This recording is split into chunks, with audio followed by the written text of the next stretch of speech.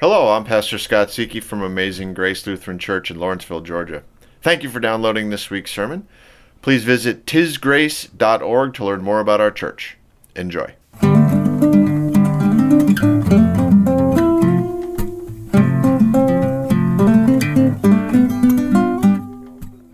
We had a great time. And one night, we were having one of our epic ping pong game nights. And it was later than usual. And it was summertime, and I looked at the clock and I was like, it's going to be sunrise soon. I mean, that's how late these things would go. And Quinn was like, sunrise? I haven't seen many sunrises. I was like, really? Because I see a fair number of sunrises. Back then, I was spending a lot of my time in upstate New York fishing and hunting, so I was often up in the morning, just at sunrise, watching the world go from night to day. And I was like, sunrise is really great. You want to go? I was like, sure. I said, okay, cool, I know a spot. So the spot that we went, again, this was in upstate New York where I grew up, is called Thatcher Park. And Thatcher Park is on, basically, the technical term is an escarpment, for those of you who are like geography people or geology people. But it's like 150-foot cliffs that overlook this plain, and they face east. So you can just drive right up and park your car, and there's this low little wall, and you can just see like forever. It's really a great spot. Let's go to Thatcher Park. Fine. So we get in the car and we drive up to Thatcher Park. And we park the car at this wall that I know faces east where the sun's going to come up. And we timed it pretty well so that, by the time we got there, it was just a few minutes, and the world started getting less black. If you've been out in sunrise before and gone from that pitch black into light of day, that's kind of how it starts. You just kind of look around and you go, oh, things are less black now. And the world kind of gets gray and lighter gray, and then the sky starts to get some color to it. So that, by the time the sun actually starts to rise, it pretty much looks like day out there. And we were just waiting and watching the horizon, and I'm kind of watching it, and there's this little whitish spot that kind of appears in the horizon, and I'm like, oh, that's interesting. And then it got a little bit higher and kind of developed a little bit of a rounded part. But it wasn't very bright. It was just kind of like it rose and it became this disc, and it looked a lot like the sun, but there wasn't all that much to it. Like it wasn't really amazing or spectacular or anything. And it was a little bit hazy that day, but not cloudy to where I thought we wouldn't be able to see the sun like through the clouds, you know what I mean? It was just, the sun was rising, and it just wasn't all that impressive. And Quinn's like, really? And I'm like, sorry, man. Usually it's really great, and it rises and it comes up and it's now fully in the sky, and I'm like, I don't know what to tell you. And like, all right, well, I'm tired. I'm tired. All right, well, I guess we'll go get some breakfast. We'll go get some breakfast. Sure, why not? So we pulled out of Thatcher Park, right? Nothing else to do. The sun was up. It wasn't that great. Whatever. So the drive down from Thatcher Park is a drive down this cliff face, right? So you drive down this road, and then, off to your left, you can see forever, and then there's a hairpin turn. You know how these go, right, on these kind of cliff sides. And then you go down some more, and you can see forever from there as well. And we're driving down towards the hairpin turn, and I'm looking at this sun that had arisen, and I'm trying to figure out why it is that it just looks so blah. You know what I mean? I'm just watching it, and we get near the hairpin turn, and all of a sudden, from the horizon comes this brilliant, stabbing, incredible ray of light that just shoots over the horizon. And I'm like, pull over. So he pulls over, perfectly safe. Okay, there was a pull-off area, it was fine, right? Everything was a nice little spot. And he stopped the car, and we were facing east, and this light was just it hurt your brain how bright this light was. And we watched as that light came up and took shape and rose. And it was hard. It was so brilliantly colored and bright that it was hard to look at. It was so bright that it just hurt your eyes and your brain. But that was the sun. And we watched it rise.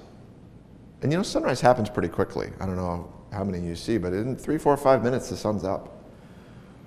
And there was the sun, the real sun. And above it was this other thing. I still don't know what it was. I messaged Quinn on Facebook last week and I said, "Do you remember that?" And his response was, "Do I ever?" It was that incredible.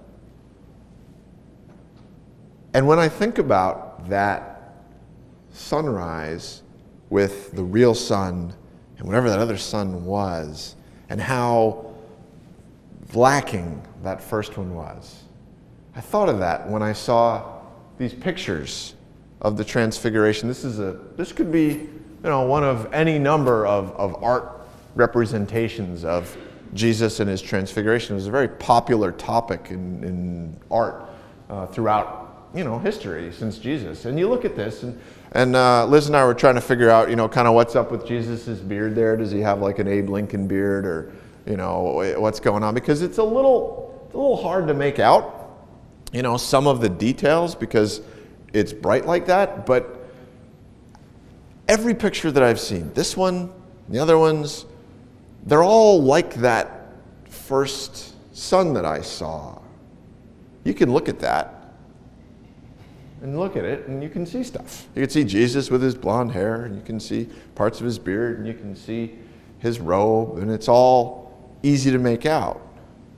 Let me read for you again what the scripture says about what Jesus looked like. His face shone like the sun, and his clothes were dazzling white. I mean, it'd be impossible to paint that because you can't look at the sun. Have you tried to look at the sun lately? It's out there. You can go do it. Yeah, you can't look at it for too long. It burns into your brain. I mean, that's the kind of brightness that we're talking about here. That's the kind of dazzling white that his robes were. And any time we try and represent that with anything else, it's going to end up looking like that first sun. It just doesn't cut it. You want to know what Jesus looked like that day? Go outside and look at the sun. That's what he looked like. And it's just hard to get our brain around. Because, we don't, as a general rule, spend much time looking at the sun. It's not healthy, right? I used to say that if you stare at the sun, you could burn your eyes out and go blind. Well, I read that that's not true, but I'm not going to try it, okay? Because it's not real fun. And a lot of times, I don't know that we really notice the sun at all. I mean, if I hadn't mentioned it, would you have looked at it today or thought about it? Probably not. I mean, it's a daily thing. The sun comes up, sun shines, sun goes down.